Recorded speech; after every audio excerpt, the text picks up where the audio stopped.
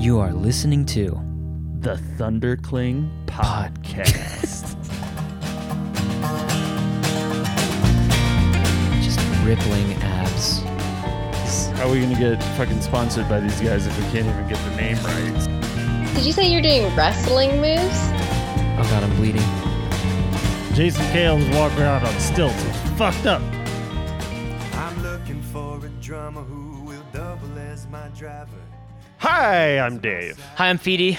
and you're listening to the Thundercling Thundercling Podcast. Podcast. Allergy Edition. Whoa, yeah, that's right. Today on the show, man. both hosts are going to hold hands, go outside, roll around in the grass, shove fistful of grass into each other's eyes. I have a dandelion up my butt right now. The person with the most tears and snot rolling out of their face wins a limited edition sock from my drawer of Socks. pairless socks. I have a lot of socks. Wow, that what have an no pairs. awesome prize. You can actually see it if you look in my room. I do. I see it right now.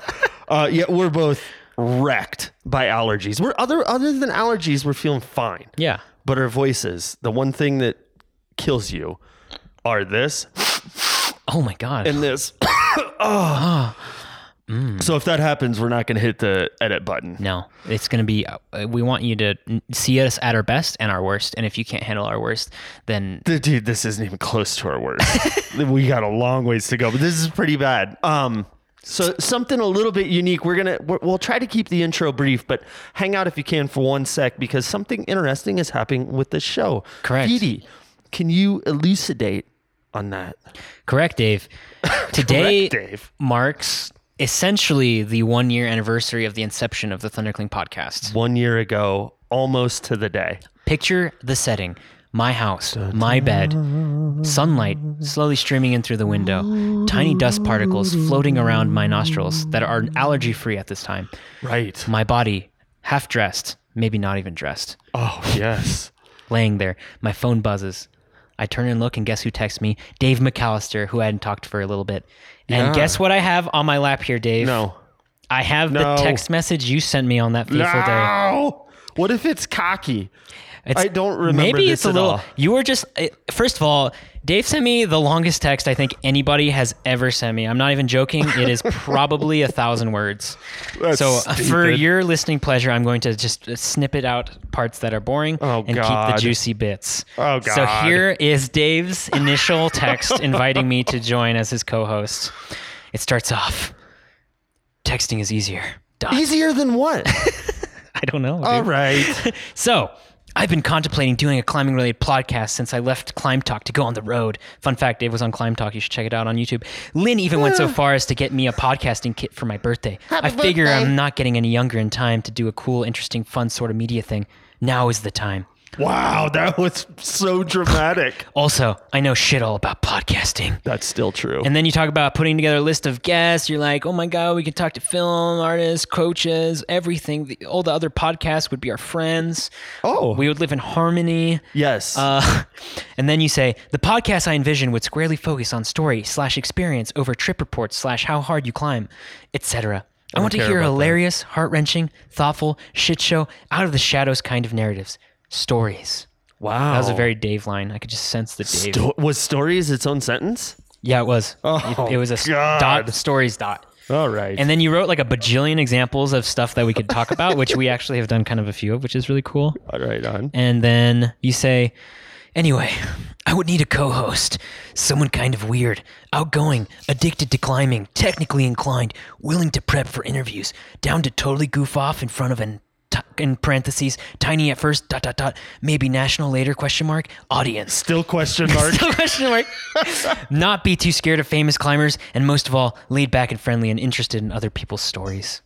I've literally only been thinking about this, but I thought you might like a crack at the ground floor of this puppy as a co-host, or involved in any way you'd like. Wow. What do you think? That's how I end it? Yeah, you say, what do you think? Do you have what you wrote back? Almost shit, I do actually. What did you write? I wrote, first off, I just want you to know, if you're asking me if I would like to be a co-host, then the answer is a hard yes. Oh, God. Okay, I don't want to hear anymore. Yeah, it's a little cheesy. That's how the love but we were affair psyched. began. We were super psyched. So yeah, this puppy started about a year ago, and we're not gonna slap ourselves on the ass too many times here. That's Yeah. the end of it.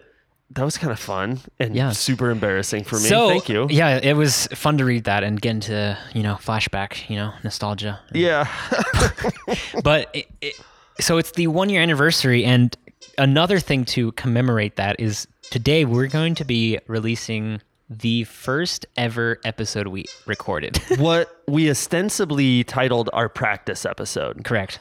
But first of all, that is no way to say the interview is not good. No, it's great. It's just we were waiting for the right time to drop it. Yeah. It didn't feel like it fit in. And honestly, I think we've had enough episodes out now where, people kind of know what we're about and we're not worried about I don't know. Well, the good thing about it is we don't sound like dipshits. But anyway, more importantly, the guy who we interviewed, his name is Tyler Williams, Yeah.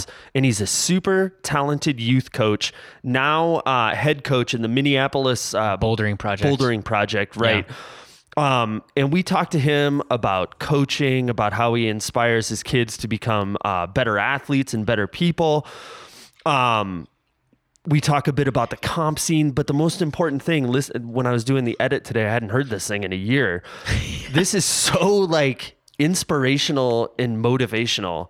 Mm-hmm. So if you're a coach, first of all, stay tuned because this is an amazing podcast for you. Tyler's one of the best coaches I've ever met. Yeah, he's great with kids. I mean, he came up running summer camps for kids and then discovered climbing, and he wanted to make his career out of helping youth become better athletes and better people. And this is also when we were kind of exploring more the idea of, I think we still want to do this, but having more everyday people on, not necessarily just the most famous, most pro climbers. Exactly. And Tyler super fits that. He's a super passionate climber who has got interesting stories, which he shares Tyler's got a few close near-death experience stories, and he shares one. Right off the bat, you're going to hear an absolute shit show near-death climbing experience, related, climbing-related story. It's Yeah. crazy. And I'm so glad Tyler was really kind and came on. And, he put thanks himself out there. No kidding. Thank you, Tyler, for making us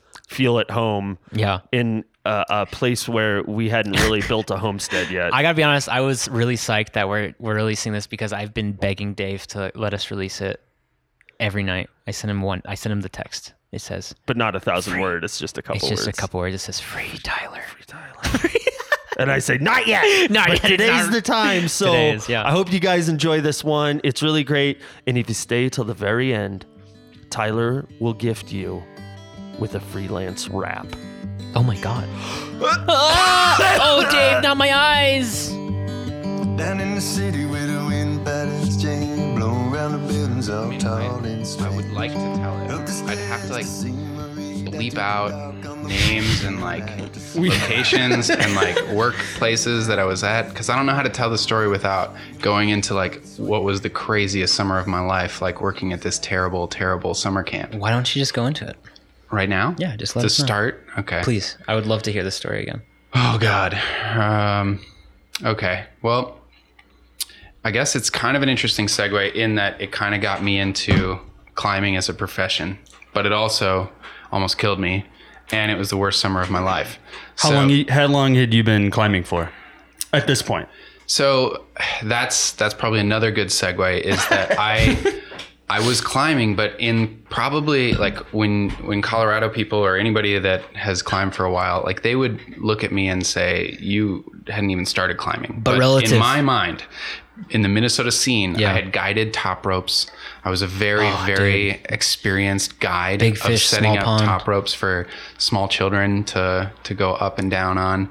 And for me, that seemed like a big deal, but I didn't know about competition climbing or even bouldering gyms that what the V scale was or any of that. All I knew was the Yosemite decimal system, and that I thought 5'10" was pretty dang hard climbing at that stage.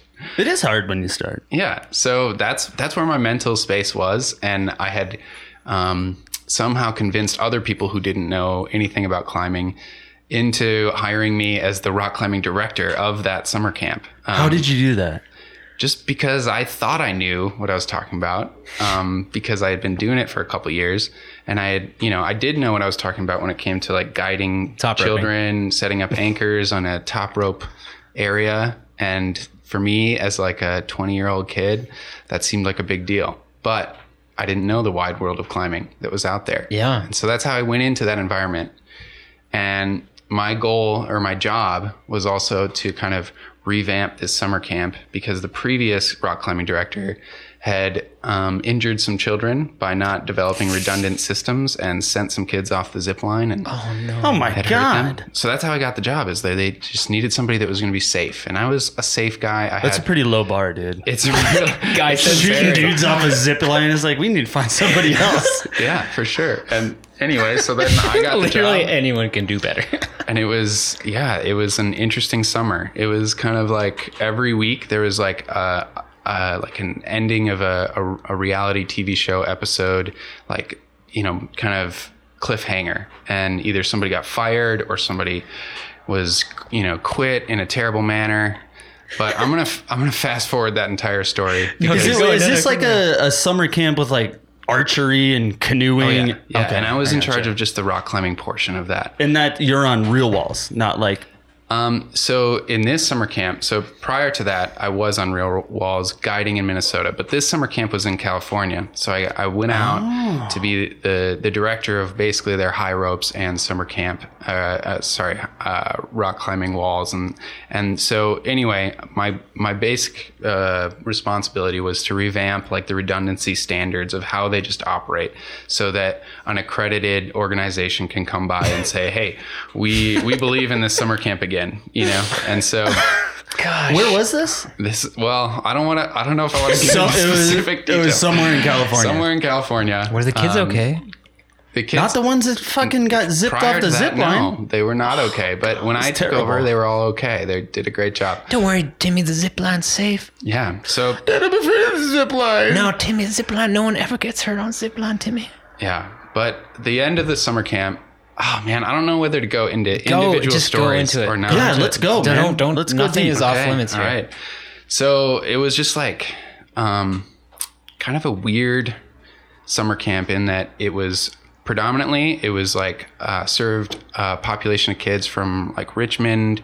Oh man, I can't say specific things. Blur that out later. But anyway, Richmond, Oakland, like that population. Yeah. And like the kids that were coming there were awesome. It was like their safe haven. It was like super, super important to them. Like everybody in there was just like, basically got there through a scholarship program of some sort. And that's so, I mean, and it was, these kids were like coming from rough neighborhoods for sure. And I really connected to the kids. I didn't really connect to the upper like management so much. And they had a tendency to, kind of think they knew what was best because they were also brand new, because of similar issues with the previous upper management of the summer camp. So they were coming in from a completely different socioeconomic camp, thinking that they knew like how to turn this place around. And anyway, so every week, some of the counselors and like the counselors all, you know, came up through this environment. So like what the management team deemed appropriate from week to week,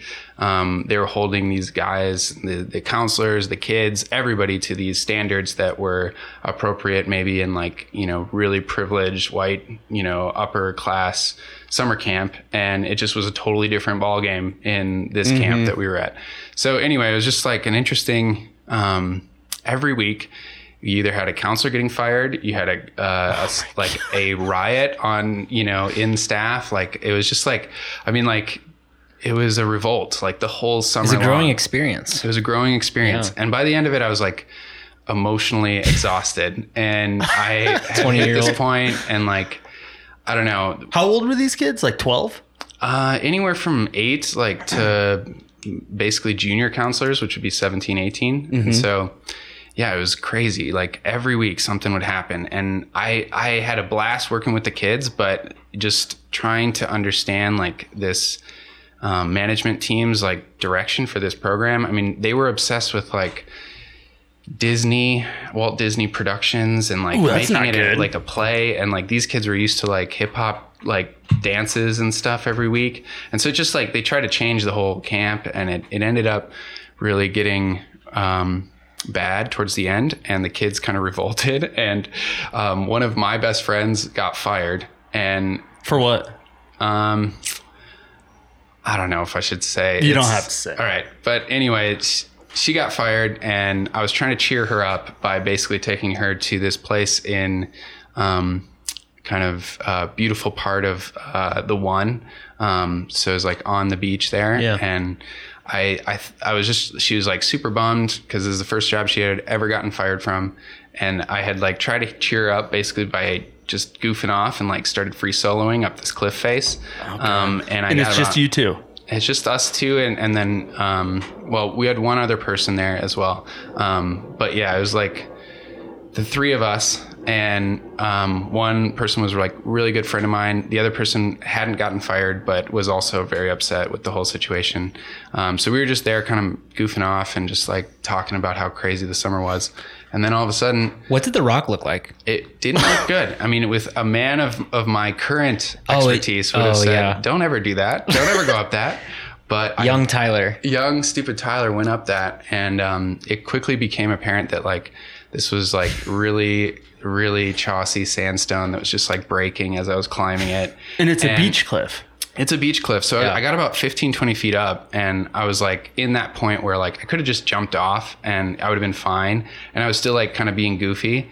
But it was like a 60-foot cliff, and I was looking down at the jump, and I just like chickened out. Like, and I looked at like how easy the climbing looked going up, and I was like, yeah, that's what I'm going to do. the way to I'm going go. to top That's the this way to out. go. It's going to be like good cred, you know, like I'm going to do this. And I start climbing, and I ended up kind of going around a corner and into a dihedral, and above me, I mean, this is after like 50, 60 feet of climbing. Above me is this just like moss pile. So it's just like grass and moss. So there's literally no way I can like, unless I want to down climb or somehow like grab onto just loose grass and try to like top that out. There's no way I can really send it or Fucking top it out. Iowa climbing, dude. It was nasty. So anyway, I basically get into a stemming position, kind of facing the crowd, and I'm like realizing that I can't down climb because every time I try to like, you know, down climb, the rock is falling apart as I'm like moving my foot back down. So I'm in this stemming position, and my left foot and my right foot are on these like two little just divots in the wall. And every time I lift it up, a little bit of sand just like falls out underneath my toe. Yeah. And So I realized, what point at this were you just like, I've made a terrible mistake? And how high are you at that? Yeah, are you at like I'm 55 50 feet? 50 feet or so now. And I'm realizing like, okay, at first I thought I'm going to get into this dihedral and I'm just going to like figure out a way to like, you know, send this, but I did not see the top of it. All I saw was like this corner, and it was super easy climbing into this dihedral, and I couldn't exit. And I'm also like kind of panicking like as soon as I get into that situation, because I was like, oh, this is easy climbing, I'm flowing. And then all of a sudden I'm in a thinking position. Yeah. And I like have to kind of reassess myself. And I'm like looking down at my friends. Fucking hands are sweating. Yeah. And I realized like, God. I have to tell my friends to go get help. And we're on the One, and my friends are down at the bottom of the cliff, and have been, since I was like at 30 feet, they've been yelling at me like to come down, but they don't climb at all. And so part of like their view of me was like, oh, he'll just figure it out. You know, he's always climbing weird stuff. And I think like when I started to tell them to like go get help, that's when they like realized, oh my God, this is a terrible situation. And so one of them went and got a farmer down the road. The other one stayed with me. And hold on one second. Let me hit the rewind Dave, button. could you demonstrate the position? Are you please? like starfished? Mm-hmm. In a dihedral? Yeah, no handholds, no like Sandy basically just like rock. slopey little footholds. No ledge. No ledge. Oh my! I'm just sitting there, and I've already got Elvis legs by the time I'm like talking to them, and I'm like, can you guys please go get help? And you couldn't down climb. I probably maybe theoretically could have. But it was so chossy. But it was very chossy, and you know when you're like down climbing, you're like weighting handholds more, and there's it's just more difficult. And I think I was kind of petrified of fear at that stage, and I was like, the only thing I can do is like stay still, and like the only like kind of confidence I could muster to make any movement was like just to lift my foot up a little bit, and then I put it back on the same foot chip, and I'd like shake it out, and then a little bit of dirt would like fall away. And I'm like, all right, I'm gonna die. Hey guys, And, hey, not to freak you guys out, but can you go get help? Because I'm going to die. yeah, exactly. And I've told this story to my parents, and at I'm this sure point, they were like they were thrilled. absolutely, super pissed. But also, I think like that was the moment where I knew like I'm gonna probably die at this moment, and that was a crazy just realization. And I thought I only have like 4 more minutes of being up here before I'm like gonna just fall over and I'm just gonna plummet. And I probably wouldn't have died. I probably just would have gotten kind of hurt because it was really sandy down there. So I probably would have been okay. Maybe a couple broken legs. Yeah, depending on how we land, who knows. But essentially, the farmer came over with my friend, and they were all kind of looking at me, and they had said that they had called the police and that the police were coming. Oh, this And is all so- great news for you. kind of, I guess. But the police did show up, and I would remember thinking like, all right, something's going to happen here. But the police showed up, and the cop just came up to me, and he was like, hey, all right, just, stay calm. Don't move. And that's like the advice that he had for me. And I'm like, okay, I can definitely do that for a little bit longer, but not much longer. And I tried to convey to him like that I'm like getting tired and that. Excuse me, sir. Do you see these jiggly legs? Yeah, but he didn't. Nobody knows what that means. He was really calm, and like maybe it actually unnerved me how calm he was. But anyway, he didn't really do anything. And then slowly, I hear this like helicopter noise, and there's a helicopter coming to rescue me, and I'm like, okay, wow, now something's like really gonna happen. But this is after like 15 minutes, and I'm like definitely freaking out. And so how long have you been on the wall at this point? On the wall for about I don't know about the climbing, but probably like 17 minutes or something like that, 18 minutes, I don't know. But was time going very slowly for you? Yeah, definitely. And also, there was people stopping on the one and like taking pictures of me. So this helicopter though is like approaching, and I'm hearing these like freaking super intense wings and like the chopper noise and everything. And I'm getting there. I'm looking at it, and it's getting closer to me. And then I'm starting to realize that like there's a lot of wind being generated by this helicopter, and it's starting to lower. And I'm realizing like this thing's gonna whip me off. Like it is an insane amount of wind. And I was just yelling down to the cops and to the like helicopter, like, no, bad idea, no. What was the plan for the helicopter? Like I never to drop got to a know. I never rope? figured it out because very shortly after that, also a fire truck showed up, and they ended up pulling the fire truck over onto the farmland above the cliff. Mm-hmm. And a guy got in, just harnessed up and basically like rappelled off of the fire truck over my head. And I didn't know any of this was happening because I was like blind to it. So I don't know, maybe the helicopter was just there and like in the case of an emergency or something, or helping him to spot or something. So I don't entirely know. Off the cliff. But it was terrifying. And then all of a sudden this like firefighter guy just like jumps over, and he straps me to himself in a harness, and he lowers me to the ground. And they literally just dismissed me, and they're like, hey, it's your lucky day. And my friends and I went and just got wasted, and we just, had a celebration night. Well, you had a near-death experience. I thought for sure that I would have to pay for the helicopter or something, but nothing. They just were like, apparently this happens all the time, and they're just like, be smarter next time, and like hope you learn your lesson. And they sent me on my way. And they just took off. Yeah. Was the farmer still there? Yeah, the farmer was still there. I got to. He's like, man, what are you doing? Yeah, exactly. Why are you up there?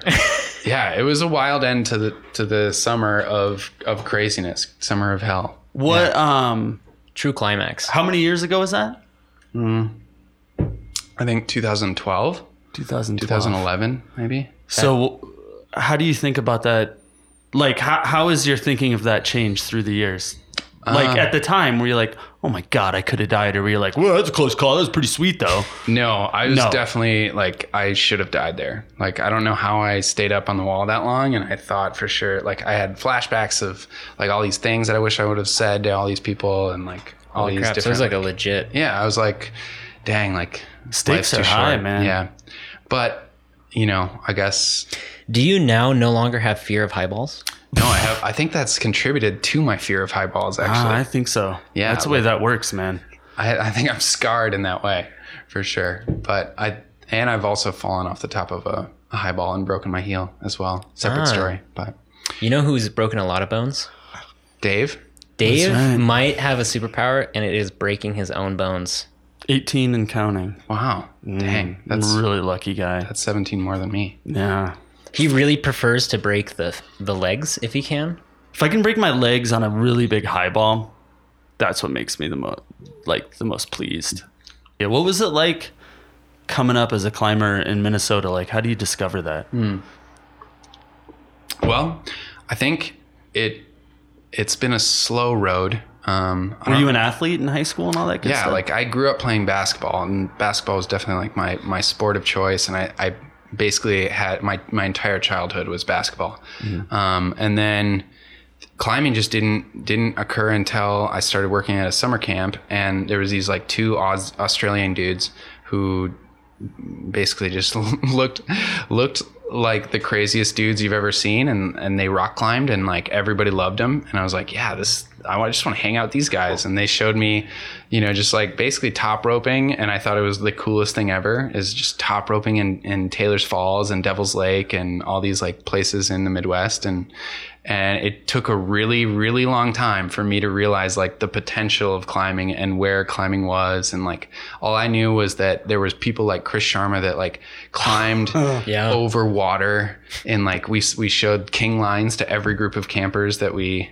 had, and like they got super psyched. And, Yeah. but Oh, there's great really movie. like very little mention of grades in the movie King Lines, and you don't really I don't know. It was kind of a cool entry in that it really was like Chris Sharma's idea of just like climbing for yourself that like kind of got me psyched. Yeah, that's one of And- the first climbing movies I saw too. yeah, and he talks about like these beautiful, inspiring lines, and that's like literally what I was seeking out, but on top rope and about 5'8", 5'9". So it was just funny how like that was the intro, and it took a really long time to get to like.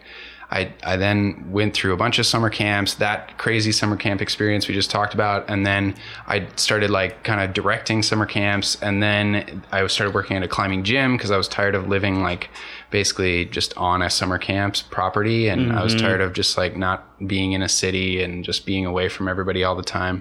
And so I started working at a local gym in Minnesota, and slowly worked my way up to start coaching there, and then slowly worked my way up to being the head coach of their youth climbing team. And then I climbed there I was doing that fairly well, and I was really enjoying it, but I definitely like was not experienced enough for the job. And so one of my goals was to move to Colorado and just get more indoctrinated into the scene and just kind of understand how to coach better. And so then I found out that Movement was hiring, and then I went out. How long here. have you been in Colorado now?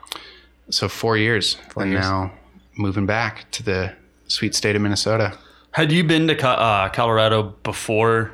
Oh, you'd been to California though, climbing there. Yeah, a little bit. I had like climbed at like Castle Rock in California and Oh, some that's of the nice. places in California. And I was like probably like a V4, V5 climber, and just like kind of enjoying myself at that stage. And but my main focus probably always has been like the youth development side of things, and just like working with kids and watching.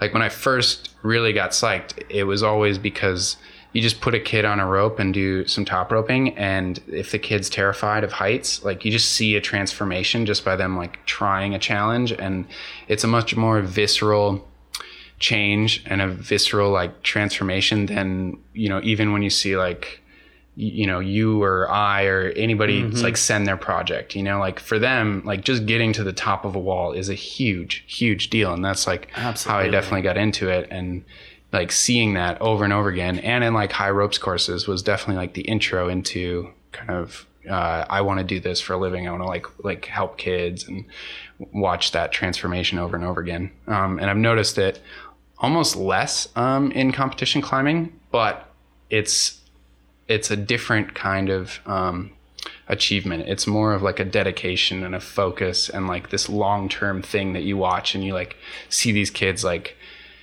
basically work super hard and cultivate like their personalities and like become new, you know, members of the climbing communities instead of just like that initial like entry level climber climbs to the top of the wall. They're both incredible experiences, but one's like a little bit less like, you know, intense emotion, but like a longer view of their careers and watch them like grow up. And so that's really cool.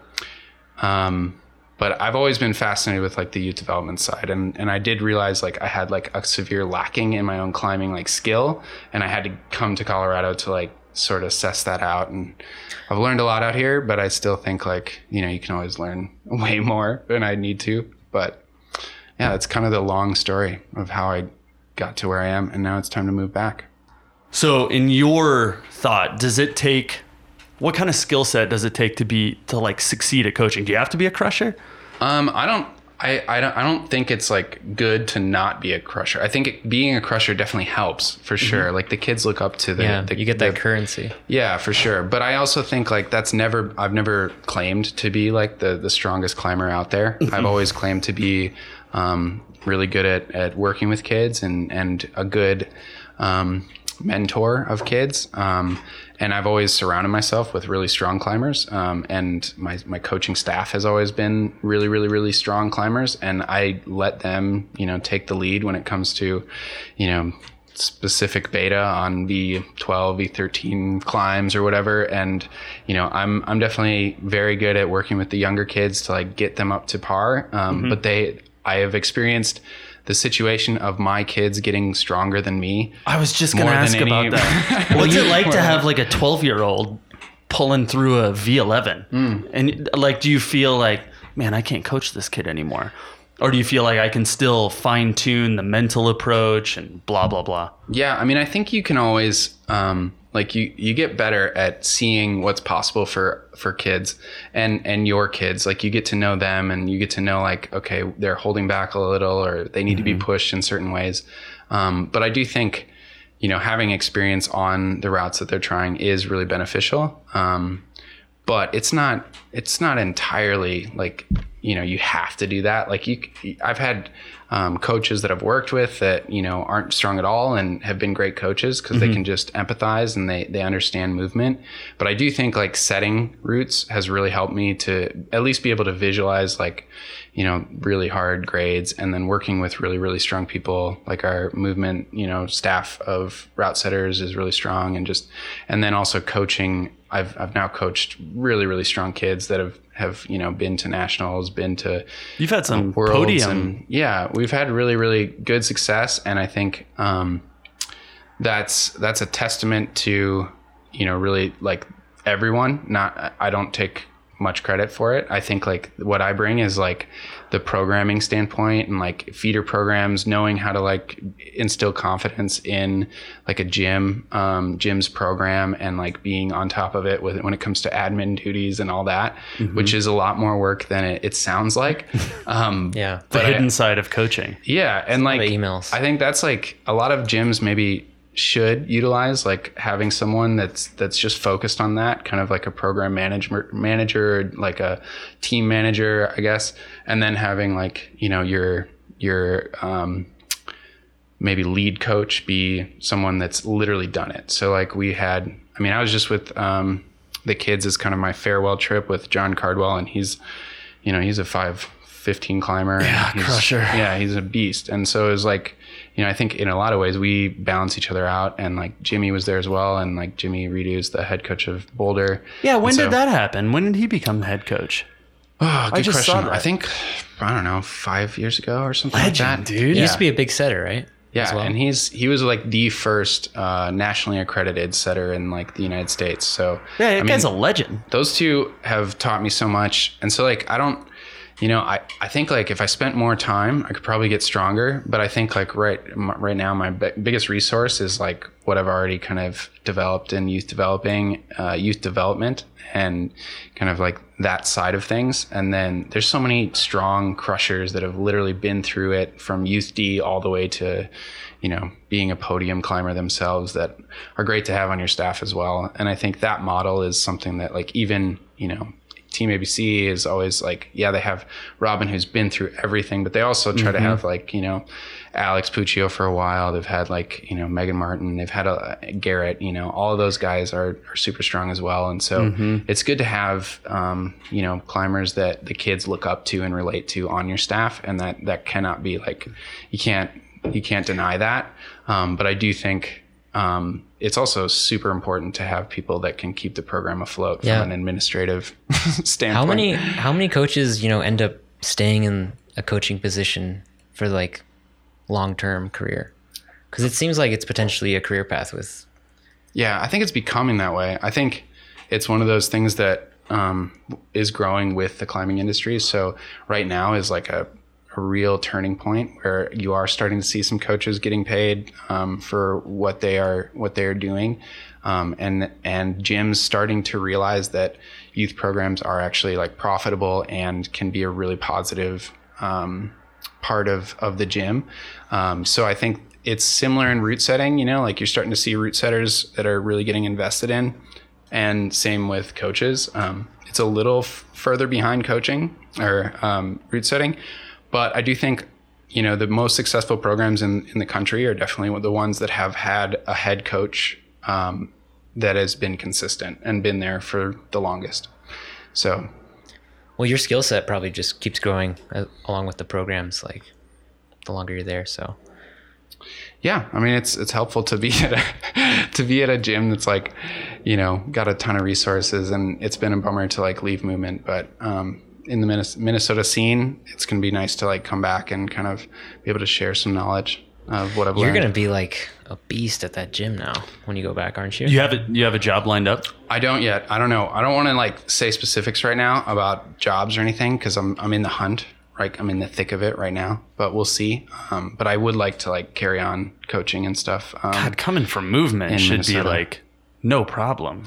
That's a good resume builder. Yeah, there's not as much of a market, obviously. Like Denver's like a huge climbing mecca, and so that's one part of it. But I do think like, it's going to be easier to at least like apply my knowledge. Well, what's crazy is the amount it's grown in Denver. Like when I moved here 4 years ago, there was like the theater gym was like the only Denver-based climbing gym. Otherwise, you had to go to Rock and Jammin'. Oh, Thrill Seekers? Thrill Seekers, yeah. And now there's like 6 gyms. I know.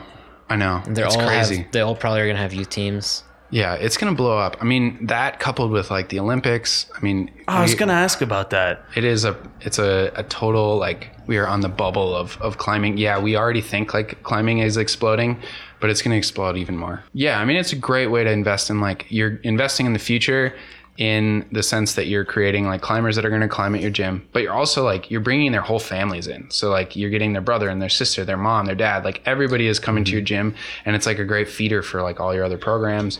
It's really like I mean, I look at it as like there is the tangible, like how much money the team programs are bringing in, but there's also the intangibles of what it says to like support a youth climbing team in a program. And that's a huge aspect that, I think owners should definitely be looking at, like really kind of being, investing in that, because it's going to come back and benefit your community by creating like stronger climbers. I mean, that's what we're seeing in Minnesota. Like I keep running into like all my former kids that I coached in Minnesota, and they are so freaking strong right now. Like this dude, like I ran into my, one of my kids, Isaac Duncan, in 10 Sleep, and he was working on this 514, I think A or B or whatever, but he did all the moves, and he's just a complete badass. And I was just like watching him like, wow, this guy, he's like an adult now, and he's like, and he was one of your kids. Yeah. How does that feel? I mean, it was really cool just to run into him, for one, because he was like one of the loudest personalities, like one of the kids I'll never forget in Minnesota. And then just to see him like randomly, like by himself in 10 Sleep, like just kind of doing the dirtbag climber, but also like in school and like working on stuff really hard up in Fort Collins. It was sick to like just watch him like just put this thing to work, and then to watch like John Cardwell jump on the same problem and like not flash it and like kind of struggle with it, and it was like brings it was it in pretty, perspective. I was like, wow. I wanted to ask a question about the kids. So when you hear like Tommy Caldwell talk, who's obviously naturally talented, but he'll be the first person to tell you that everything he's achieved is because of his work ethic. So you have these, I kind of see there are two groups of kids that come to a youth program. There are the kids that don't have much natural talent, but they have a lot of work ethic. And then there are the kids who naturally are wildly talented and don't have to work so hard. And they can like fall into a kind of a slacker mindset because they've never had to work for what they get. How do you kind of divert the road and teach both of those kids to achieve their full potential? Like the kid that doesn't have a lot of natural talent, that is just like wet clay, and then the kid with a ton of natural talent but maybe takes it for granted. Yeah, I mean, I think you kind of hit it on the nose with like the work ethic is super important, and like even the kids that have natural ability, you know, they're only gonna go as far as their work ethic takes them. Like they can be really, really incredible natural climbers, but at a certain point they're gonna hit a plateau, and the hard work will like push them past that. And a lot of times I think like even the ones that are gifted naturally, like they're still putting in hard work. They just don't perceive it as hard work. You know, like they're still doing hard stuff and hard things on the wall. But they just are having fun with it. And so I think the key is like to reward verbally, like the hard work that they've done. So like, if you see them like do some crazy double dyno or, triple clutch or something like that, instead of just being like, oh my God, you're amazing. Like that's I wish people would say that to me. But like really highlighting like the work that they've, like you have been putting work into learning how to do coordination moves like for weeks and weeks. And that was that coming to fruition. You know, that's like separating kind of like who they are and their climbing from like their work ethic, and like making them understand that like it was the work that they put in that got them there. Even if it came easier than, another kid had to put into it. It still highlights like, okay, that I just did, it wasn't a natural ability. It was like something that has been an accumulation of skills that I've gained through working on stuff. You know? So it's like, I think it's super important to just, take kind of these fixed ideas about yourself and like kind of break those down. Like if you, and same goes with the opposite, like if you have a kid that nothing comes easy to him, maybe something that's holding him back is this fixed mindset of like, nothing comes easy to me, So it's like, maybe that's what you have to break down, and you still reward like the hard work and effort, but maybe he has a self-limiting kind of thought about himself of like, I'll never be as good as that kid that's a natural. Do you sit those kids down and talk to them and like, what do you say to a kid like that? Because I mean, I think we've all been there, unless, you are Tommy Caldwell. I mean, we've all struggled breaking plateaus or just climbing to what we perceive as our ability. So how do a kid who's moored and like self-doubt and like, oh, I don't have the talent to do this. Yeah. What do you say to that kid? I mean, I think you can say stuff to them, but I think it's like more beneficial to create like a culture around like a safe place to try hard and fail, like if you got like a whole team that's willing to like work on their weaknesses and like be kind of vulnerable by failing in front of like a whole group, it's super beneficial. You see the kids like understand that it's okay to give 100% effort and fail, because the most often thing that I see is like you have kids that just give 60% and then have an excuse ready because it's attached to their ego. And so like if you can instead create kind of an environment where it's totally all about just trying hard 100%, and if you fail and you just like look like an idiot, well, good on you, because you're giving everything. You know? Like in it'd be that so moment, painful when people are like shut you down for trying, and then it just creates that shell. Totally. And you see it with everybody. Like, we do it to each other. Like, but like, if you're like just ragging on somebody, like there, you can see the fear or the hesitation, like in certain people to like try something, like, Yeah, for sure. If you create like a really safe space, like it's a different energy. Like sometimes, you can go too far in that direction and like make it like, kind of hand holding, but, and kind of, everything's okay. Everything that you try is fine. But like, there is a level in which like you can create a culture around, as long as you're giving me everything. And like, that's fully like understood by the kids that you're coaching or even your peer group. Like, I think that's where it kind of, you get that like perfect little happy place of like everybody trying hard and being okay to fail in front of each other. And you see, like, I see that with like even like the Japanese team that came to Movement to climb. Like that's where They just crushed the Youth World Cup. Yeah, they crush everything. It's amazing. But I think that's a huge part of their team is like, they just seem to be okay with like failing in front of each other. And like, they maintain a positive vibe and they seem to work on their weaknesses. I'm basically making these assumptions on like every year, once a year, they come and practice at Movement. So I don't really know exactly what they're doing, but they're doing something right. And the one thing I've noticed is like when you get a ton of pro climbers in a room and they all have to climb on the same stuff, like in front of a large group of people, like there's a little bit of ego involved and like certain people trying certain things and certain people trying, to kind of hide their weaknesses or make up an excuse of not trying as hard as they possibly can and being okay to just flail if it's something that's in their anti-style. And I didn't see that at all from the Japanese team. And I don't know what to make of that, but I've definitely like tried to talk to the kids that I coach about what I did see, which was like what looked like a really playful spirit of them, like all kind of making up problems, just supporting each other and trying ridiculous moves and falling a lot, but also, trying stuff that no one else was trying. No one else was even willing to try it. Does your coaching transfer to the way that you climb yourself? Like, do you have an inner monologue where like you're talking to your own little kid who's like struggling up his problem? Meaning, do you like follow the rules that you set for your kids? I try to my best, but I will say like, no one's perfect. And like the kids that I coach, they need to be constantly reminded. And so like, I'm trying to constantly remind myself as well, but it is hard, like there's definitely, I'm not perfect by any means. There's moments where I'm like totally, skirt a challenge or like, just like not do something because I'm afraid of failure in a group of people like that I respect or something like that. Mm-hmm. And I think that happens to everybody. But I do think like it like as long as you're aware of it and you can like kind of go through a debrief with yourself afterwards and be like, oh man, yeah, today I totally like kind of whisked out on like the top out of this one move because I was like afraid of, falling in front of my friends or something like that.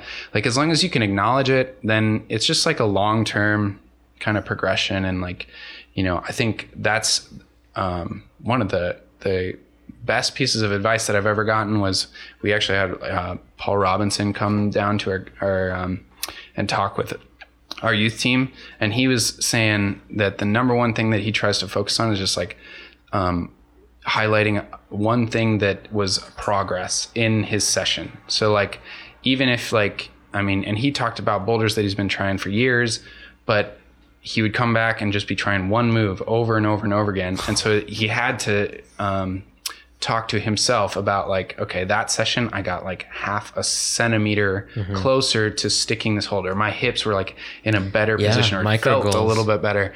And like those micro goals are super important because you can walk away and you don't have to attach like your entire self-worth to like, oh man, I made a fool of myself. You can say like, yeah, but at least I tried it, like maybe I made a fool of myself, but I tried it in front of people. Or, just making like, as long as you're making positive steps forward, I think that's huge. If your mentality is I either do this thing or I failed, like you're just going to get so discouraged all the time because you fall a lot in climbing. Just hearing that, it's like, fucking gets me psyched. Like it's inspirational. Like, okay. Yeah. My hand was an inch closer to wrapping around that crimp. And it was 2 inches last time.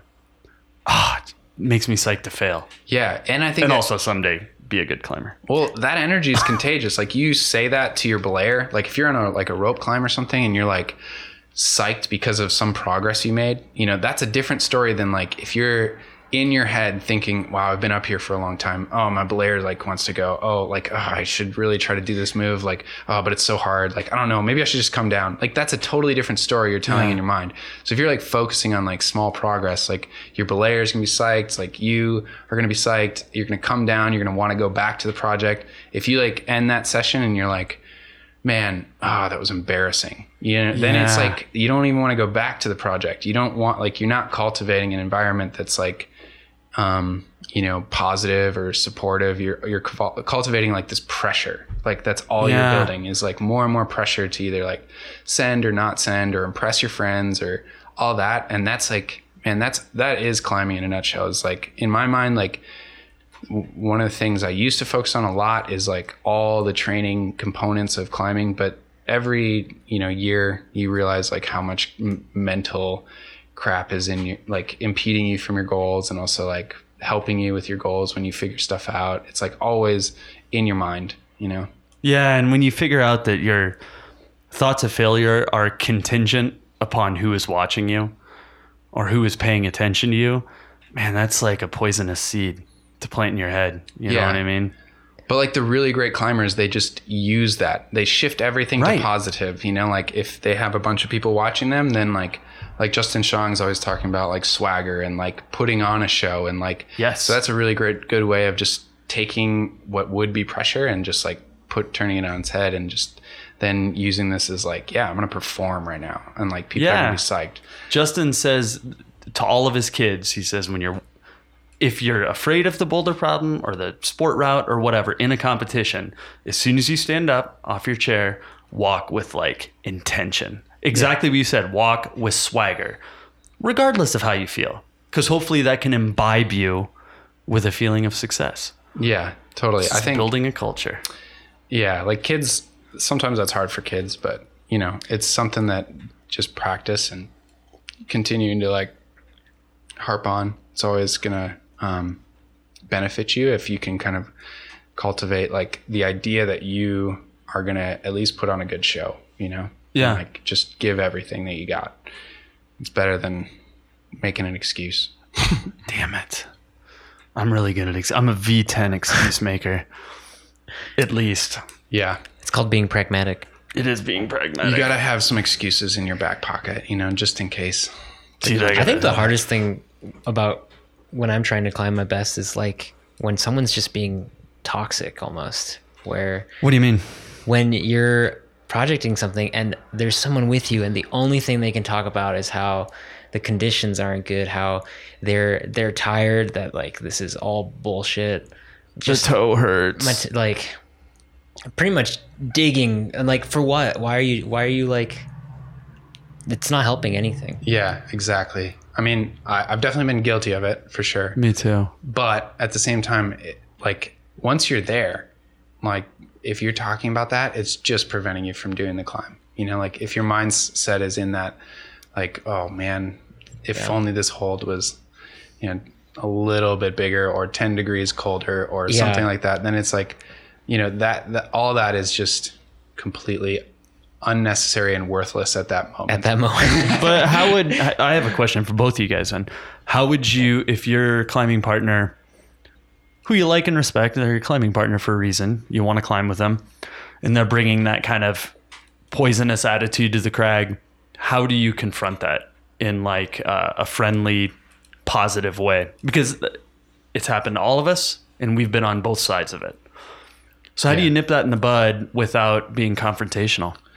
Well, I think like you could be confrontational in the sense that you could confront the problem directly. But I think like actually a lot of really good climbers just have the ability to like not let anything faze them and can use that as even a challenge for themselves to still climb their best. He's so positive. So positive. Like, yeah, you're exactly right. I mean, it's possible. Like, again, like all this has definitely happened to me and I've been dragged down into the same, like sometimes you're just with a partner that's like complaining about conditions and then all of a sudden you're complaining about conditions and then all of a sudden it's like, all right, let's just go home. Yeah. Like, let's go get a beer, like screw this. Yeah, it should And be 3 degrees colder. Yeah, it's definitely like it can be toxic, but I think like you know, like the really good competitors always just find a way to just flip it on their heads and like flip that statement on their heads and just say, well, man, this is even better training. It's 3 degrees warmer. Like, Good. I'm gonna do this. I'm gonna train this right now so that when it is like 5 degrees colder, I'm gonna walk it, you know? Like, Yeah. so there's ways to like trick yourself and like just talk to yourself that always kind of at least like put that positive, progressive like mindset. Yeah. But it is hard in the moment for sure. Yeah. Typically, I either ignore it or I feel like it's like, hey, man, at the end of the day, we're getting to climb outside right now. And we're not like, we're out here. It's really nice. Like, I feel like in trying to bring them onto your team, Yeah. you know, as well, being like, dude, check this out. And maybe you stick the hold yeah. of the greasy sloper. You're like, see, man, you're stronger than I am. If I Yeah. can do it, you can do it. Let's go. Come on. And if you can't, so what? You know, like try to make it into a team aspect. Team effort. It's a good yeah. idea instead of splitting it. Yeah, I think Feedy, I've climbed with Feedy a lot, and he does a great job of like making light of situations. So if someone is complaining, like pretty soon, like he's making fun of the person that's complaining, which I think is really great because then it just highlights like their behavior. And he has a way of doing it that's like really positive. So they don't feel ashamed. So they don't feel ashamed. It's just like highlighting it in a kind of a playful way, which is good. You guys gotta get bladders for I everyone. actually have a question about parents. So, and it's got to be intense in like Denver and Boulder. I was an umpire and a little league coach when I was in college to make extra money. And like the most challenging part of my hard quotes job, my $4 an hour job, was to like boot parents from the stands or kick the coach out. Like, you're out, man. If he would like come up to me and ruin the experience of the kids. And that coach is somebody's parent in Little League. Does that occur? Do you have to jump over those hurdles as like a climbing coach? Especially here, it's got to be a little intense. I think like that definitely sometimes happens, but I would say that of all the sports that I've ever been involved with, like climbing is like pretty chill when it like comes to the parents. Like the parents, I think a lot of times the kids that get into climbing for that specific reason that like other sports, like just they didn't jive with the culture of like, I mean, when I played basketball, like in AAU, we'd have like parent fights, you know, like benches clear where parents are like fighting each other. And like in that way, like climbing's incredible, you know, like to compare that to, you know, when we go to USAC comps, like everybody's cheering for whoever's kid is on the wall, which is pretty cool. That's awesome. But there's still like, you know, parents want the best for their kids. And so like you sometimes deal with like intense parents, but I think like just recognizing that they just want the best for their kids and that you just have to kind of be upfront about your expectations for like your program. Like I've always kind of had the idea that, you know, we're going to be a youth development program first. And what that means is like, we're going to teach character above, you know, like results and competition. And, you know, if that's not who you are as a parent or who your kid is, like, then that's fine. You know, like there's other climb team programs and like, it's not that we'll like kick you out, but like you should just go to another, you know, program that is more along your values. And like, I think the key is like not sacrificing your values for like the sake of like one kid or another. Like if you believe in like, you know, a long-term kind of athletic development model, then you should be cultivating like an atmosphere where they'll learn some life lessons along the way, as opposed to just, you know, a single result. You know, like a lot of times it matters if you know, make it to divisionals or, you know, nationals. But when kids look back on it, like you talk to adult, you know, competitors, like they don't look back and like think about, oh, I got divisionals that one time I missed nationals, or they, you know, they don't talk about their results. They talk about like their coaches, the people that they look up to. They talk about, the experiences that they had, the team trips they talk about, like, their friends that they had, maybe some like pivotal moments of like success or failure come in there, but like it's usually not like, oh, that one time when we had to do an appeal or we and I barely got in or something like that, because that's all like in the moment rules that like you get caught up in, but it's long term it's not super important. Like you got to do what's right so that you model that for the rest of your program and the rest of like the kids, so that they see consistently like we follow the rules, we're going to be like the sportsmanship team, and if you don't like that, like that's fine, go somewhere else, that's fine. Is it worth pointing out too how the lack of hostility potentially with parents is due to the fact that when the kids are competing, it's not like basketball where it's a team versus a team very actively engaging each other. It's almost an individual sport when you're on the wall. Like it's up to you to perform well on this route. And so in a way it is almost like everyone just is competing against themselves, with the end result kind of just being compared. Yeah, I think that's super beneficial for like teammates for sure. Like it's hard to really, when you have a competition result that you don't like, you can't blame your teammates. You can blame maybe yourself, you can blame your coaches, you can blame like, the route setters or whatever, but it's really a lot easier to talk to competitive kids about like what they can do differently next time, and put it on their, kind of responsibility, and then on yourself as well as a coach. Like a lot of times it is like we have to look analytically and be like, did we prepare this kid as best we could? If not, what can we do? How can we improve? But it's definitely something that's, I think like pretty chill compared to other sports. I was going to say, I mean, when you talk about basketball, or let's say wrestling, or tennis, you're on a team, you're still on a team. And those athletes, when they're in high school or college or in AAU as well, all of their thoughts are like, oh man, we missed out on sub-state.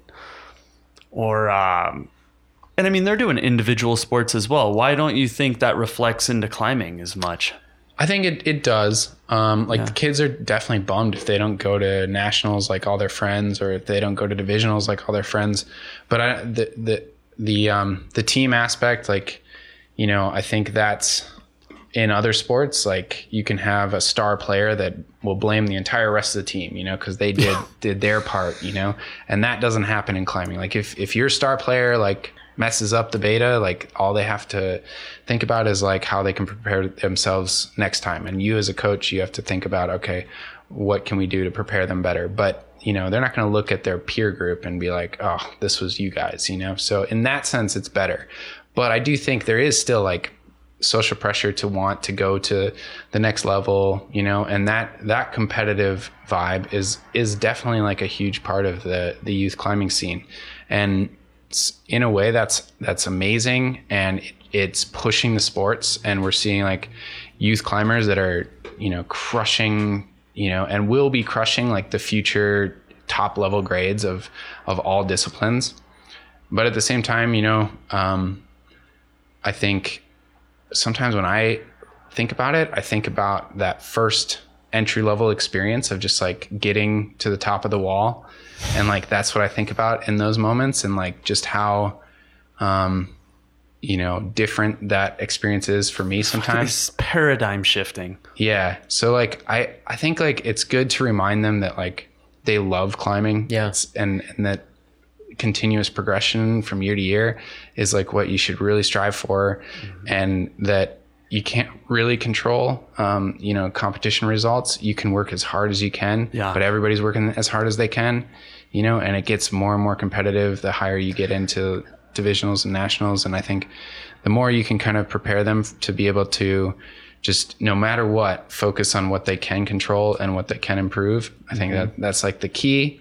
But it's hard because their whole friend group goes to, nationals. That's the only time they see some of their friends. So they really want to get there. And you want to prepare them. You want them there. It's a good carrot. It's definitely like, you want them to accomplish their goals. And that is, it can be really hard when they don't. But it also, depending on how you debrief it with them, it can be like a pivotal moment for them too. They can like change as climbers and become better climbers because of it. I guess my question for you is, it seems like a lot of youth kids who start climbing, they get burnt out and don't even enjoy climbing post the competitive scene. So do you guys at your team, like, I guess you kind of explained it almost, that you encourage sort of the pursuit of self-improvement versus the results, which is probably what causes kids to burn out. Yeah, I mean, I think that particular, like, that can be both. Like, that can be a kid is burnt out because they're not improving anymore, and that can be a kid that's like just sick of pressure and sick of like, so there's a lot of like instances of that. So I'm like, I don't want to just say like, oh, if everybody just adopted like a more chill mindset, like we wouldn't have burnout. We still would. Like, if the reality is, if they're not having fun, then they might quit, you know? And for some kids, fun looks totally different than other kids. Like, some kids are on our team for the social dynamic, you know, because all their friends are, and they don't care at all about competitions. Yeah. Some of the kids are on our team specifically for competition results. And if they don't get those results, then they will stop climbing. So like, I think like burnout is like oftentimes ascribed from like the training component and like overtraining and like, but it can also just be like burnout because it stopped being fun and they stopped being able to hang out with their friends, or it could be burnout because they're like pushed too hard. So it's really just like looking at, you know, what individuals need and then maybe like helping them on an individual basis to be more prepared and accomplish their goals, but also like just having the kids understand and buy into the culture that you're trying to create. And so for a while, our culture was like, you know, we didn't require competitions. We were solely focused on just progression from session to session. But then our kids got really good and they started competing. And so then they wanted to competitive success. And so then our program goals started to shift and they became more competitive based goals. And then that's also appropriate. But I think like to answer your question, like to prevent burnout, there's a lot of factors, and it's not just overtraining, but it can be, and that's something you have to monitor. And I think the best way to monitor it is just to make sure that you know what you're doing from curriculum development, but also like talking to them about what they're doing in their off time and how they're handling like their rest days and all that. I mean, there's so much that goes into, you know, just helping the kids to optimally perform. But I think like, yeah, it's not just overtraining. It can also just be stopping having fun. External pressure too. I think of two examples, and I'm pretty old, so maybe I'll be out of your wheelhouse here. But you guys remember Tori Allen? You ever heard of her? Yeah, that sounds very familiar. Huge competitor, young, strong, and she burnt out. I think she went to Indiana for pole vaulting and left climbing behind. Katie Brown is another one who competitions just burn her out. I think that had to do a lot with like the pressure of success. Yeah. So do you talk to your kids about, I mean, we talked about fear of failure, but there's also a fear of success, and that can be crippling. Yeah. It can stop you from trying. Totally. You know what I mean? Totally. We have talked to certain kids about that because they have this expectation for themselves on like what they should accomplish because they're the strongest, like, you know, fish in their small swimming pool, you know? And so I think that's a lot of, you know, part of it is realizing that like, you know, success at one level doesn't guarantee success at the next level. And you still have to go back to what made you successful at that first level, which is oftentimes hard work, and like just take nothing for granted and continuing to push harder and harder. Because I think you see that even with, you know, the pros, like, you know, for the longest time, like, you know, you had the people winning nationals in, you know, bouldering and sport in the United States. They'd go to the world level and like get crushed, you know, and that's probably crippling for their ego, but it could be just looked at as like, well, this is the next stage and now I have to prepare for this next challenge. And so starting from literally square one and like reassessing like, what are my expectations? You know, what am I going to be able to like And that probably does have like a lot of social pressure part of it. You know, like if you crush in your local area, like those locals expect you to crush at that next Exactly level. right. Expectations. Yeah. And so, I mean, I remember like people in Minnesota, there's some like really strong people in Minnesota, and we would always encourage them to like go compete at like adult nationals and stuff like that. And like sometimes they never would. And a lot of times that's purely just because like they like being the, you know, the big fish in a small pond. And in a lot of ways, there's nothing wrong with that if that's your like lifestyle and goals. But at the same time, like, you know, if you want to go try the next challenge, you just can't assume anything. You got to like go through, you know, the ringer. You know, you get pummeled and then you figure it out. I mean, we're starting to see that with Puccio. Like Puccio for the longest time didn't really do that great on the World Cup stage, but now she's having success. And like, that's just because she's been persistent and like really honest with herself about what she's got to work on from year to year. And, you know, I think that's the thing that it's hard. I don't want to make like a big cultural statement, but I think it's hard in America because we don't really I want to talk about that. We don't value failure very much. Like, and failure is like the key to learning. You know, you can't learn anything unless you fail at it repeatedly. And that goes literally every aspect of life. Like Donald Trump told me I'm a loser if I fail. Exactly. Yeah. He's the president. Yeah. I mean, if you're the president talking to you, I mean, what does that say? I think it's definitely important to cultivate a safe space to fail, and continual improvement doesn't just end. It's like you don't just accomplish like a goal and then you're like, okay, now I'm done. I'm gonna like always evolving. That's always a weird thing climbers do too. They'll be like, man, if I could just climb V10, I'd be so happy forever. Right. Yeah. That's like, that's well, not real. It's like you'll do that and then you'll be like, well, I feel exactly the same. As I felt that'll like. last. That glow will last for like 10 minutes. And then you're like, one whoa. Facebook post. And One Instagram post. Oh, sorry. Yeah. We don't do Facebook. Yeah, definitely. What do you? How do you think they've cultivated that though? So I agree with you. I wanted to talk about this. Like in Europe and Asia, there are a lot of differences between our teams and their teams. Like if you're in Austria, isn't that where Kilian Fischhuber and Anna Störer are from? Okay, so they're like they're funded by the military to climb. Like they're given money and they're part of the military. And they're fostered, you know. What are the Euros and the Asians doing better than the Americans to just dominate World Cups, which is fully in view right now by results that just landed today? Yeah. I don't know. I mean, I think I am not the person to like be the expert on this. I have like some opinions, but I think like the idea of failure and like really making that a huge piece of like the fun of climbing and just being playful and like failing a lot. I mean, I have those supplemental stories of like watching Team Japan train. I've seen like Udo Newman's like videos of what they do as training, and like it just seems like really creative challenges that are always being posed. And because of that, you're constantly taking those climbers and putting them out of their element and exposing them to stuff they're not good at. And that's something that like we don't do a lot in America. Like we fine tune stuff that we're good at, and we continue to like just get better and better and better at that specific thing. And then we have like major areas of neglect, you know, and that I think is like a cultural thing that you see across the board. It's super intimidating to work on your weaknesses. Yeah. Especially in front of your peer group. Totally. So I think that's probably part of it, but it can't like hurt to have like government sponsorship and like living together and just being like supported as like this team environment. Whereas like the US team like hardly ever sees each other until like these like one training camps that they'll have every now and then.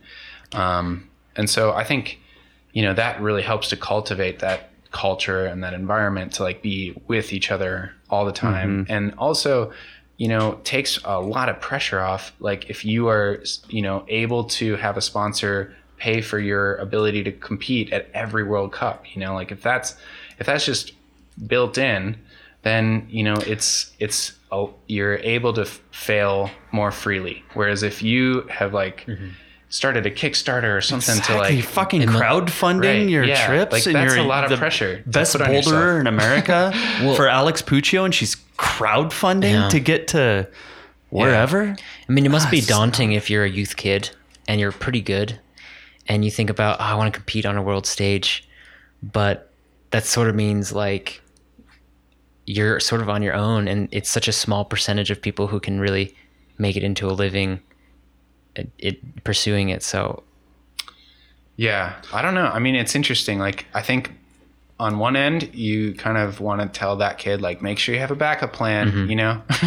But then if you do, it's like you're stifling a yourself. dream. But I also think, like, you know, on the positive end of that, like, the climbing industry is becoming more, you know, professionalized, and I think sponsors are starting to realize that same like message of like, you know, maybe sponsors can step up and like support their athletes to go to these World Cups. And you know, if you're a company like Black Diamond sending their athletes off, think of how many people are going to be knocking on your door.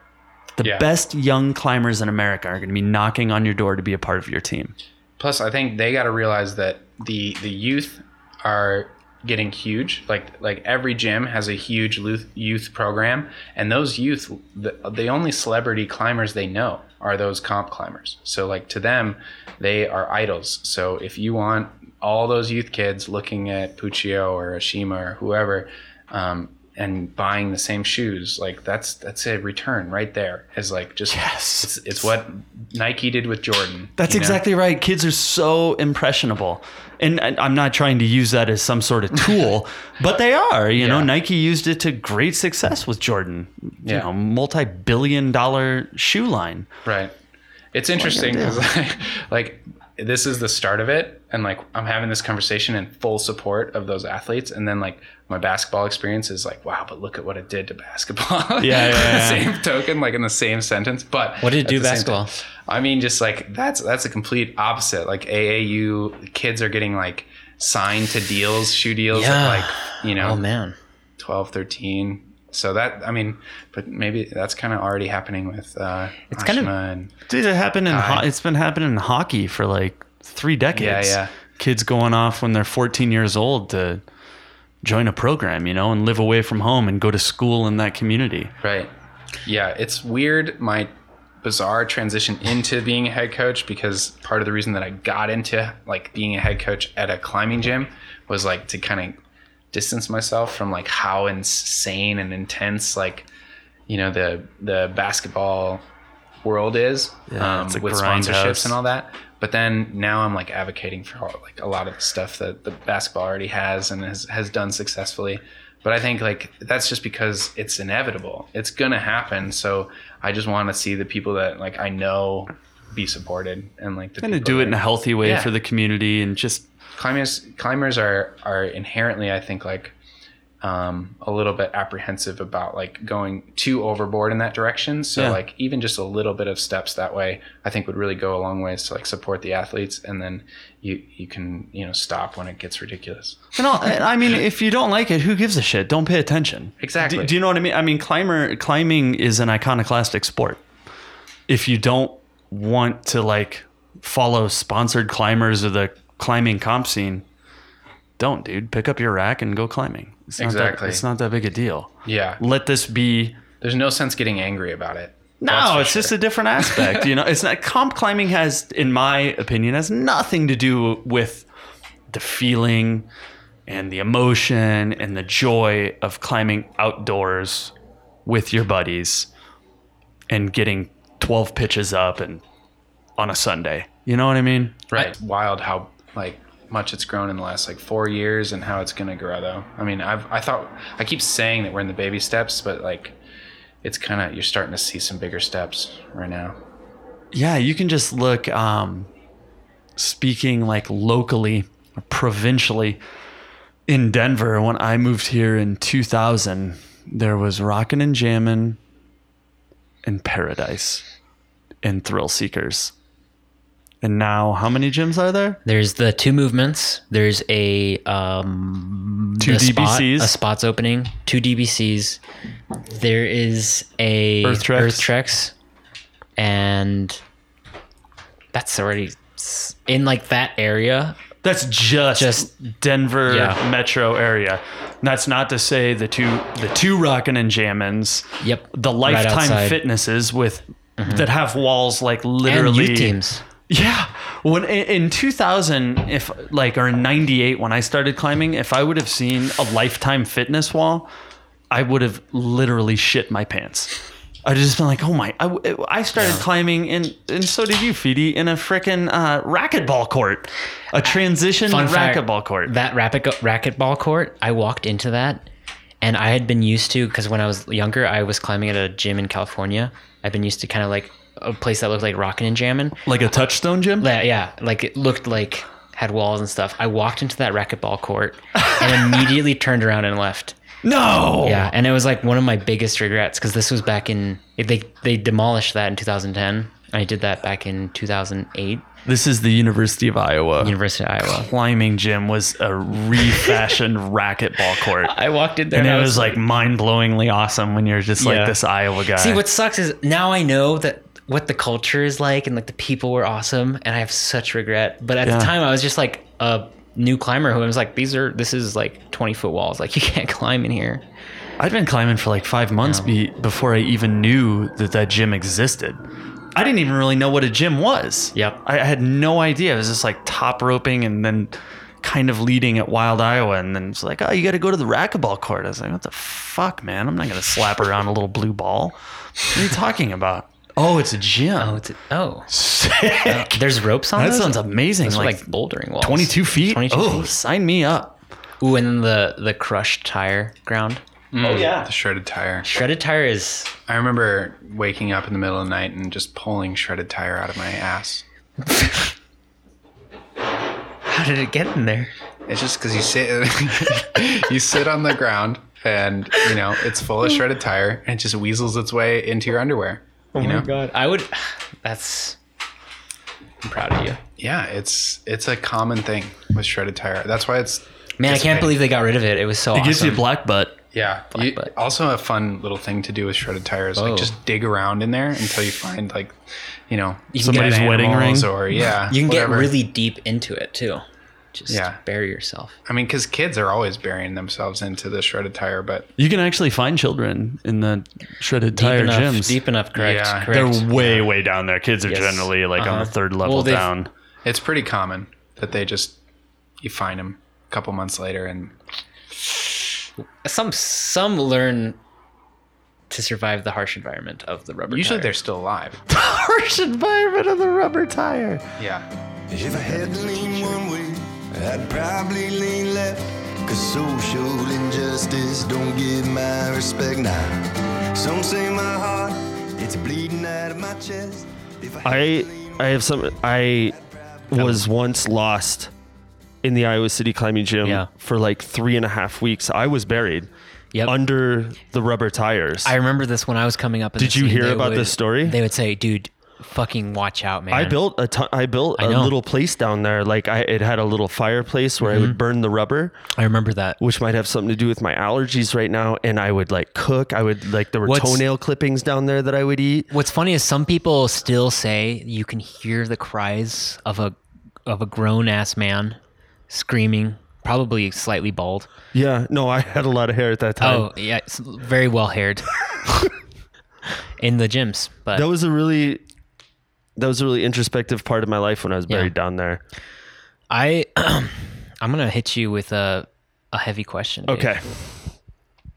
When you sent that text, you said you seem to have been in a moment of serious retrospection on your life. Yes. And how much time you had left. Yes, I don't think it's long.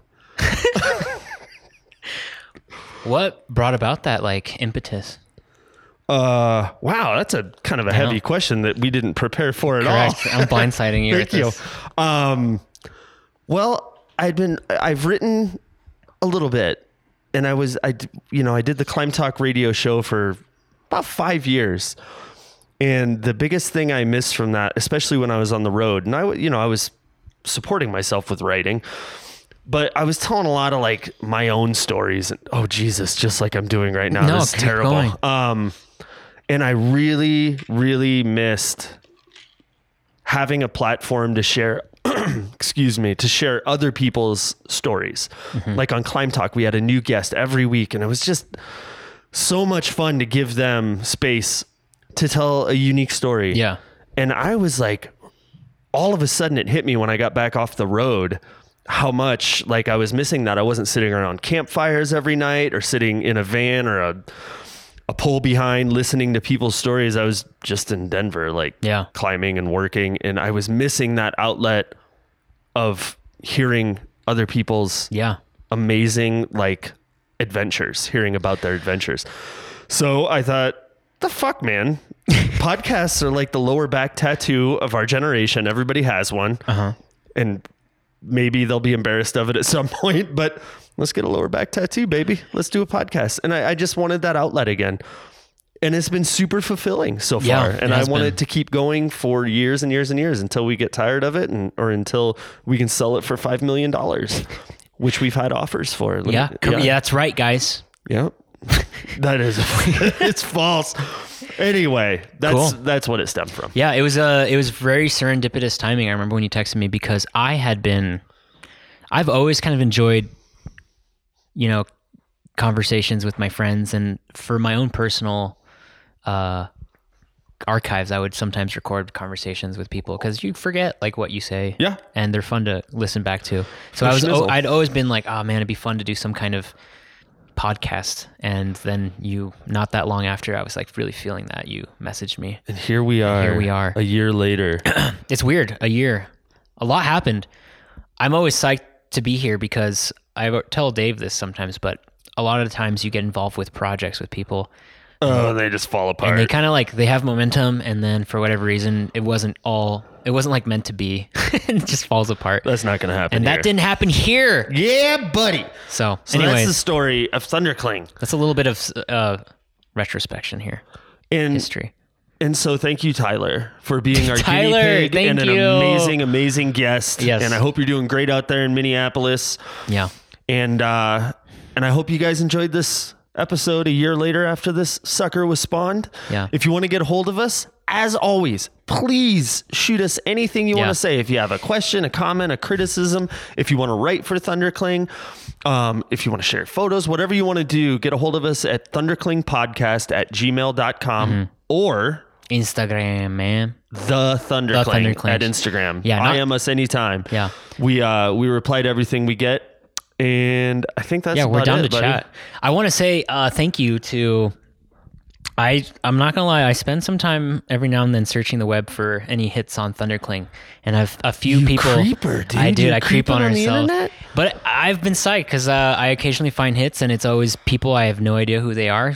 Kindly recommending the Thundercling and saying they enjoy it. And I just want to say thank you for that. Shout outs. Y'all are super awesome, and you're our hope friends. You keep listening. Yeah, thank you so much. Get a hold of us. I pray and I promise we won't sound like this next episode. It's bad. Emotional. I can't talk anymore. I wish it was only emotional. And then finally, stick around for about 30 more seconds. And it's not our usual outro song. That's you right. Sons of bitches. You sons of You're bitches in for a big freaking gift. Yeah, you guys thought it was going to be Dave's voice. No, it isn't mine this time. It's somebody else's. You're going to love it. Okay. Well. See you in 2 weeks. Say goodbye, Feedy. Bye.